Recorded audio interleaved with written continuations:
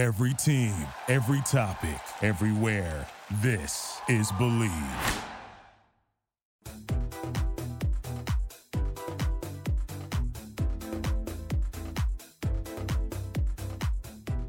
Hi, sweet babe. Listen, I owe you an apology because I am so late with this podcast episode.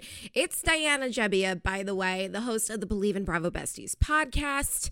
Here is what's up. I went to visit my family. Well, I am visiting them cross country, and between being home, seeing people, going into my office, it's just been a crazy week. So you're getting this episode a little later than expected. But guess what? Good things come to those who wait. This is going to be a fun episode. We got a lot to talk about. We're going to talk about Vanderpump Rules. Of course, lots of difficult conversations happening on the last episode, by the way.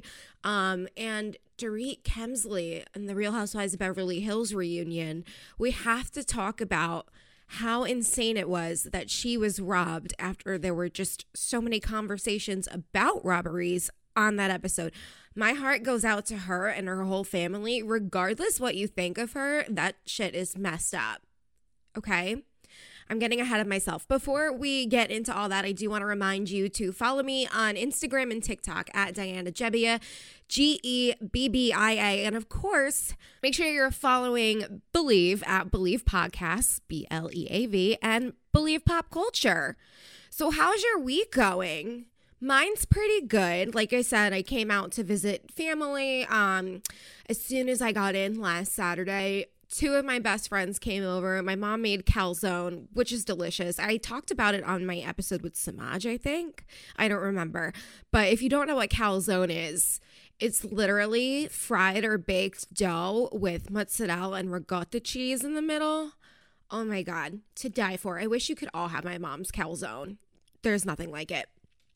I hate like being morbid, but whenever anyone's like, what would your last meal be? It would be my mom's calzone for sure. So good.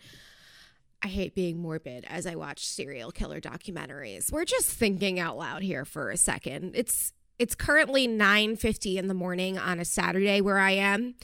And some of my electronic clocks are 3 hours behind and it's at 6:50. So I feel like my brain's in early mode, and you know, whatever, it's early. We're just laying it all out. I got my coffee. I hope you have your drink of choice. You and me, we're having a gossip sesh.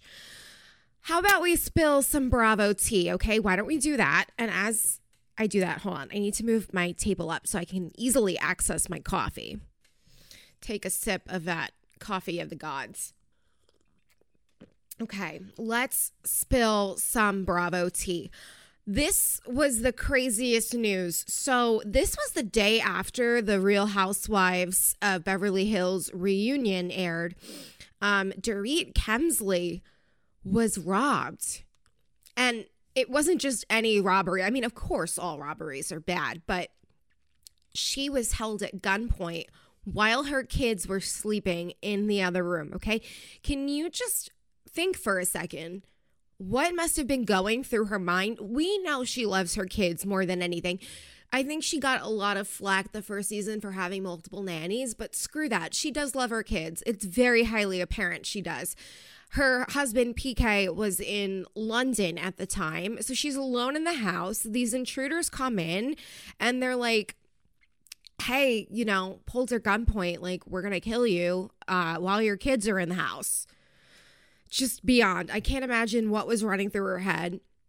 I think it was TMZ said that she was saying, like, I'm a mom, please don't hurt me. She led them to her valuables. I think they made off with a bunch of her jewelry and handbags. But the good news is she's okay. The kids were unharmed, and that's really all that matters. There's a lot to unpack here. First of all, I just saw this article from Page 6 where Teddy accused Dana Wilkie, remember Dana, hot mess, what it was like $25,000 sunglasses. I think Kim Richards called her Pam, or Brandy called her Pam when she was on season 2 or 3 as a friend of on the Real Housewives of Beverly Hills. Yeah, so Teddy accused her of putting her into danger. Let's dive into this. Mellencamp suggested on Instagram, this is from page 6 again, Thursday, that Wilkie, who has appeared as a friend of on The Real Housewives of Beverly Hills, put Dorit Kemsley in danger by posting about her before the fashion designer was reportedly held at gunpoint in a home invasion. Okay, this is what Teddi is saying. I hope you sleep really well tonight. You put her and her kids in danger by posting this. Disgusting. So Teddi is saying that Dana posted a snap of a deposition that Dorit was involved in that showed Kemsley's LLC, which apparently, the link is removed, so I can't. They took that post down, so I can't see it exactly. But what I'm gathering in is that it was some hint of her address. It wasn't her exact home address. And then Dana said, guess why I'm posting this? So stupid. PK commented on it saying the deposition is a normal statutory document, and Wilkie shared a photo of it to create drama and get attention. Yeah, so I think they were deposed about an LLC, so like one of their brands, and it was named after their address, but it wasn't their true address. But having that information out there, of course, means anyone can find you. So I do agree with what Teddi was saying, like it put her in danger. I had to take a sip of coffee there. Can we talk about how on the reunion, Lisa Rinna, the topic of her dresses in the garage came up, and someone was like, hey, shouldn't you move those before you get robbed? And Andy was like, oh, I texted her to do that. I told her to get out of there. And then they brought up Kyle's robbery and everything. How, I don't want to say ironic because I don't think that's the definition, but what an eerie coincidence that after all this robbery talk, all of a sudden Dorit is robbed, like literally that night after it airs. Like when I woke up and I saw that news, like I got chills in all the wrong places. Like not, that sounds wrong, but I mean like chills, like spooky chills. Like I don't like this chills, bad chills. I just felt so bad for her. I love Dorit, but like I said, regardless of how you feel about her, it's messed up. It's so messed up. And then I listened to the Hey Babe podcast with Sal Vulcano and Chris DiStefano, who they're two comedians. They're hysterical. But they had mentioned that morning as I was getting ready for work that there's been an increase in home invasions in Beverly Hills. Now, Dorit lives in Encino, which is a little bit further away from Beverly Hills, but like just knowing all this, what we heard from the reunion, hearing that, and then she got robbed, like it was just an eerie set of circumstances. PK has made a comment about everything. Let me pull up his Instagram. I like PK a lot. I do. I know he's gotten some shit the first couple of seasons he was on. I think this season he's been the voice of reason almost about everything going on with Erica. It's clear that he's a supportive husband. I think they're a strong couple. They never have any marital issues. They're a good team. But this is what he said about the incident. He said, "Dear friends and followers, I would like to thank you all for your kind words of support. Dorit and myself have been overwhelmed by the show of love. We can't respond to every message. I can't even respond to all the texts and WhatsApps.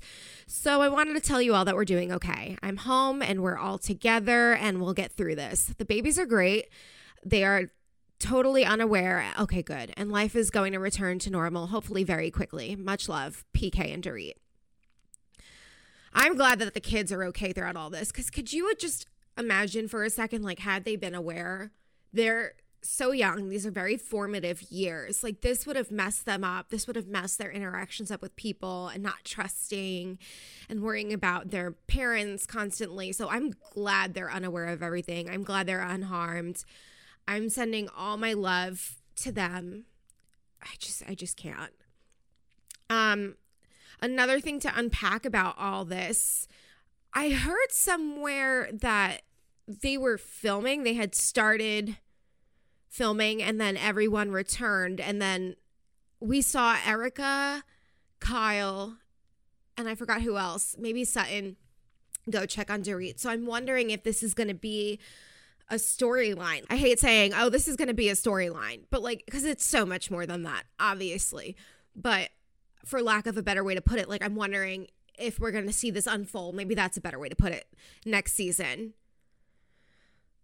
which is, again, has got to be hard. I know I'm thinking out loud here. A lot of this is me like computing this out loud, talking it out with you, because that's what we do as besties. But if you were robbed, right? Let's take for a second, God forbid, knock on wood.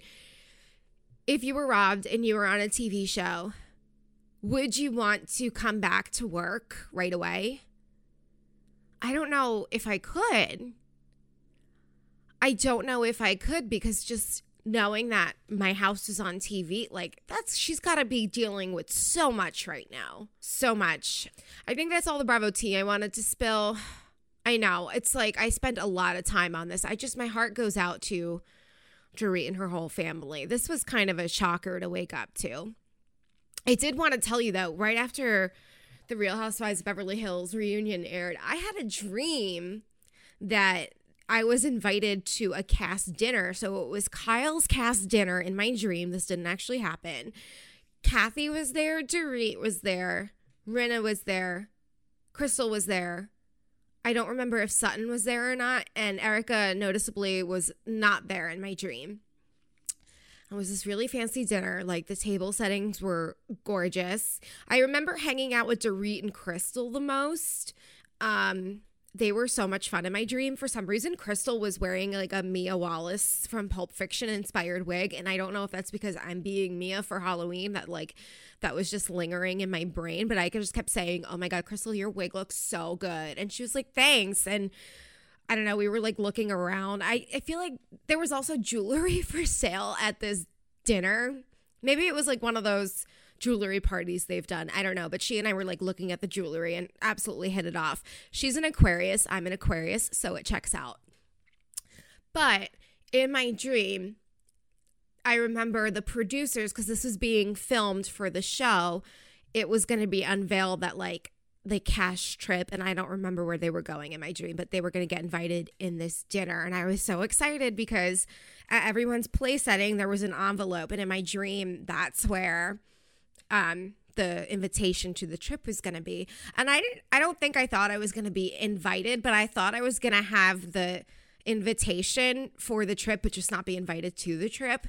And I was like, yes, I'm going to like hang on to this and get it framed. And this is going to be such a cool piece of Bravo history to have.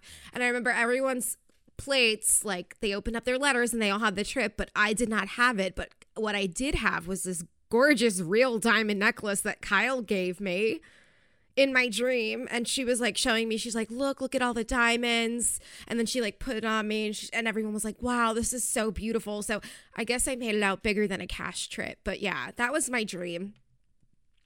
It didn't happen in real life. When I woke up, I was like, oh, damn, I didn't hang out with any of them. Have you ever had a dream like that? Just where it seems so real. And then you wake up and you're like, bummer. I wish that was real. I wish that was real life. Or the opposite. Have you ever had a dream where someone pisses you off so much in your dream?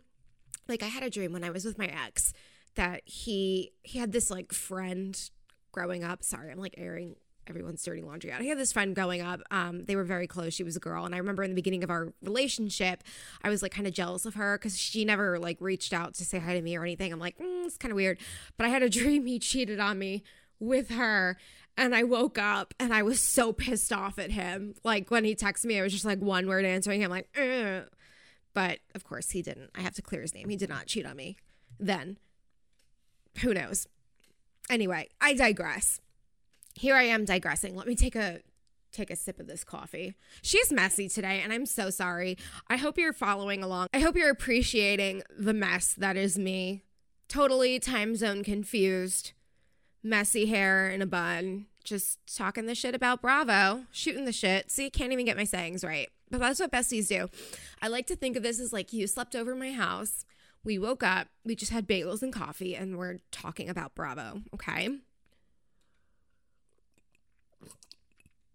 All right. I did want to get a little bit more into the Beverly Hills reunion because Erica is unfolding even more than she already was. She was unfolding quite a bit there.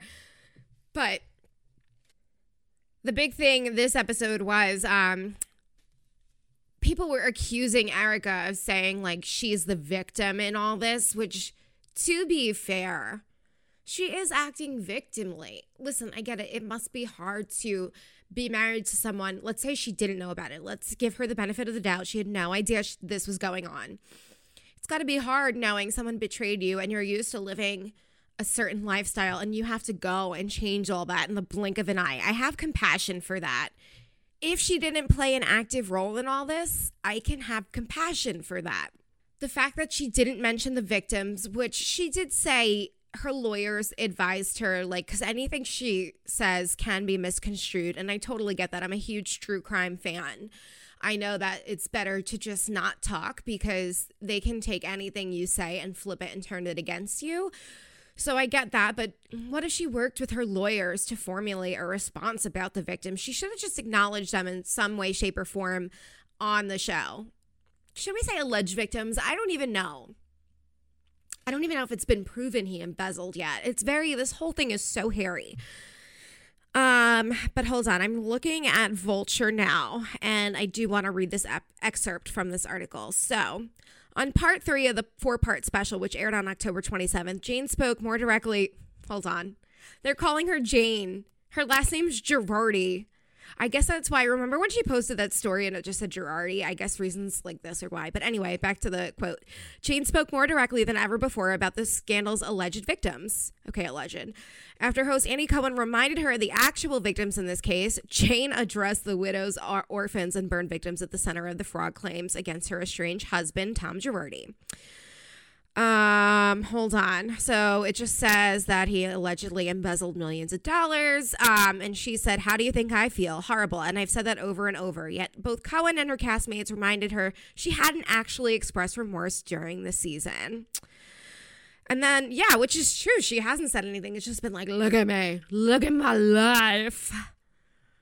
She should have given some sort of blanket statement that covered her ass about everything, which she finally said, if anyone in these cases has been proven wrong, I want them remedied.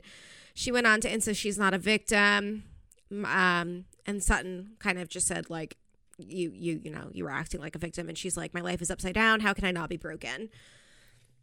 Erica's just handling this whole thing completely wrong, and as I've said, when I had Zach Peter on, which, by the way, if you haven't listen to that episode, that's one of my favorite episodes I've ever done. We really dug deep into the whole Erika Jayne legal issues, so give that a listen if you haven't. But we both said it, like, we think it's possible she didn't know. We just don't know how the other half lives. We don't. If your husband has that much money and he's funding your lifestyle, you're not going to question it. I don't know. I mean, now I would. I have so much anxiety. I'd be like, where the hell is this money coming from? But if you're used to living that way for a certain amount of years, it's very possible she just didn't think to question it. So, long story short, I do think in a sense she not is a victim, because she's not a victim here, but I have compassion for the fact that her lifestyle changed so drastically, and not even like she was rich and now she's not. Like, she left a marriage. It's just a lot of life changes, which adds a lot of stressors onto someone, which causes them to act out in all the wrong ways like she is. But the real victims here, allegedly, I have to say that, even though I think these people are clearly victims in all this, are the widows, orphans, burn victims who allegedly had their money stolen. Like, she should have spoke out about that. She really should have. How about we get into Vanderpump Rules? There was a lot of interesting conversations going on this season. What I like about this show now, it's definitely evolved. And I know a lot of people dropped off because we lost some of those central cast members, but I think the past 2 episodes were kind of a snooze, but I think we're getting back on track there. Katie and Tom, we are having some really difficult discussions, and this, I'm about to talk about abortion and fertility. So if this is a trigger for you, you can skip ahead a little bit. I won't be offended. Like, I want you, my bestie, to feel the best you can feel. So if this is hard for you to hear, you skip ahead. I won't hold it against you at all. I got you, babe. I'm sending you a big hug if you have to skip ahead a little bit, if this is hard for you. But we jumped into our first really difficult conversation this season. Apparently, Katie and Tom were going to have a baby at one point in the beginning of their relationship, or I shouldn't say they were going to have a baby. She was pregnant, right? And because of where they were in their relationship, it was still, they were together like about a year, over a year, I think they said. They didn't have as much money as they had now. This is probably when it was like prime serving days. You know, they were living off her budget. He was modeling. They couldn't raise a baby, so she made the decision to have an abortion. It was a difficult decision. You could see the pain in both their eyes and just the raw emotion of that conversation. And I think that's probably weighing on their mind now because they're trying to have a baby. It's not happening for them. Of course, running through her head is, she's probably thinking like, is this punishment for me having aborted a child? Like, what would have happened? That's got to be all running through her head. I give her so much credit for being so vulnerable this season. Love or hate Katie, she is doing the work this season. I feel like she's carrying a lot of it on her back. I know that Sandoval probably wants to think he's the one carrying the season on his back, but it's Katie. And before you come at me, let's organize it. Let's lay it all out on the table. She, of course, is having an active say in this Schwartz and Sandy drama. That's reason one. She is the only one out of her friends to not be pregnant, and she's being open about that on TV. She is seeing a fertility doctor on TV, and now she's opening up about having had an abortion. So, Katie, does your back hurt, babe, for carrying this season? If so, I'm going to send you a little ice pack or a heating pad or an icy hot patch because you're doing a great job. You really are. That's not only the only uncomfortable conversation we had this episode. So they all went to the Belmont, which, by the way, is one of my favorite bars in LA. It was my favorite at one point, like my ultimate favorite, but I started going to this place, Rocco's, not the one in WeHo, but I think they're the same owners. Rocco's Tavern in Studio City. Love that place. So it's one of my two favorite bars. If you're in LA and you need bar recs, hit me up. They're all there, and Lala and Brock confront each other. Because remember, last episode it came out, or 2 episodes ago, it came out that he hadn't seen his kids in 4 years, and Lala really had a difficult time with that. So we go more into that, and Brock's just like, yeah, you know, it's more than you think. Eventually, he tells her there was a domestic violence case against him. She hit him with a restraining order, and then he couldn't see the kids. So he tells her this after everyone's at the Belmont, and then when they're all at Lisa's house for the little tea party, which was really adorable, that's when Lala brings it up at the table. So I'm looking at Reality Blurb now just so I can get direct quotes. Let me read that to you. So Lala says, you know why he wasn't allowed to see his kids, correct? Because their mom slammed him with a domestic violence charge. And then Sheena's like, well, he didn't do anything. And then Lisa hops in and is like, you know that? And Sheena says, I know everything. There were a lot of things in their relationship that didn't go well. And then, yeah, Lala just basically says, it does take a lot for a court to hold someone back from seeing their kids. So she's coming out of a place of concern. So she says, and that's kind of where the divide starts between the audience. On Watch What Happens Live, when Ariana was on, there was a poll, and it was like, whose side are you on, Brock or Lala's? And it was very much split down the middle. I think a little more leaning towards Lala, because people are arguing that Lala's not coming from a genuine place of concern. She's just doing this to get more camera time. I don't know. I think she really is concerned. I think at the very least, there is a basic level of concern there. Am I going to give her all credit and be like, she wouldn't make a storyline out of this? No, I think it's a very convenient storyline for her, as harsh as that sounds. But I do think she is concerned about Sheena, like coming from a very basic level of motherhood and womanhood. And knowing Sheena's history with men and how she falls too quickly. Let's not forget the Penguin and Apple Watch of it all. You know, she doesn't want to see Sheena get into another relationship and it possibly end even worse than the other ones were. You know, she dealt with Shay, who had drug issues too. It's a pattern with Sheena. It's a pattern. Sheena, you know how I brought up relationship and attachment theories back when I was recapping Summer House, and Lindsay tends to have an anxious attachment type. Sheena's that way too. She attracts these people that she needs to fix in a sort of way. And I just hate to see that happen with Brock. And I think that's where Lala's coming from. But again, I think also part of it is it's just a convenient storyline for her, knowing Scheana's history.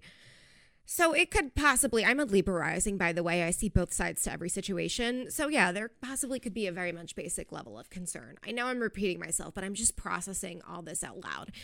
And that was the next fight, you know, everyone's arguing about that. But you know what just popped up in my head right now randomly? That at that tea party, the filter on Lisa's face, my God, it's like a Snapchat filter at this point. You're not fooling anyone. I met Lisa in real life. Her skin is not that smooth.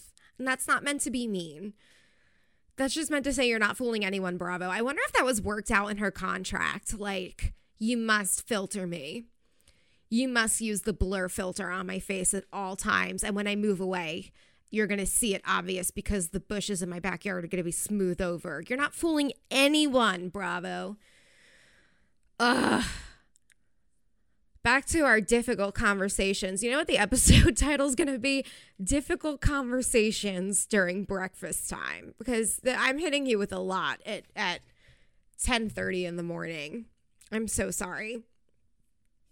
So the girls were out with Lisa, or they were out at Lisa's house. That was the girls' day. And then the guys' day was that they were all at Schwartz's house and they were trying to introduce American food to Brock, but he's been here forever, but still fun. They were having a bunch of fried food, barbecue, McDonald's, whatever. And then that's when Scheana texts him and tells him everything that's going on with Lala. And this is the scary part, okay?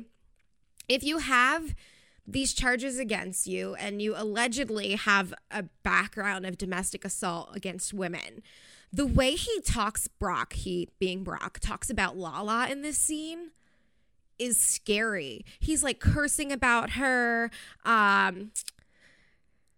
He's saying you shouldn't make her out to be a deadbeat dad and all that, but he's just angry. And it's like, dude, if you're trying to come on TV and prove you can be a good guy and everything's fine, this is not the way to go about it. At all. Like, just, it was scary to watch. I didn't like that. I don't know how I feel about Brock right now, or I do know how I feel about Brock. I don't like him. I'm just going to say it. And I really hope that for Scheana and Summer's sake, that this all ends well.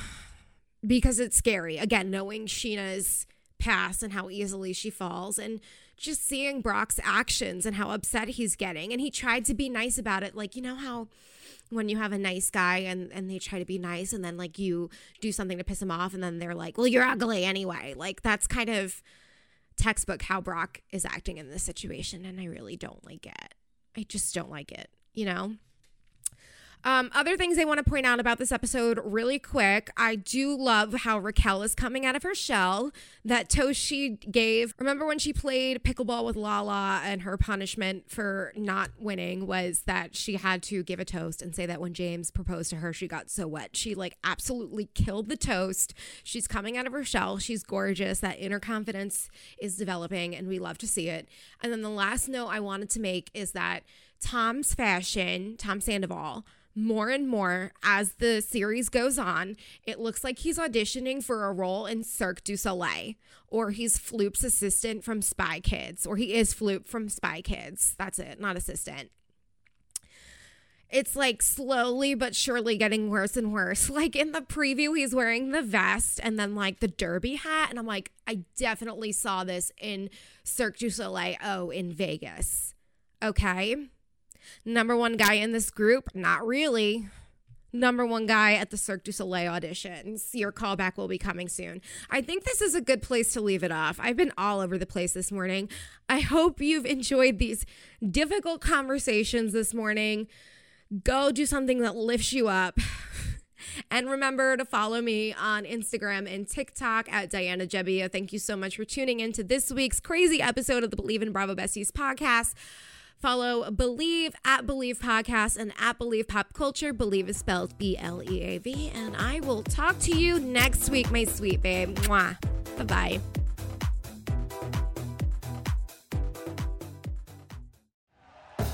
Thank you for listening to Believe. You can show support to your host by subscribing to the show and giving us a 5-star rating on your preferred platform. Check us out at Believe.com and search for BLEAV on YouTube.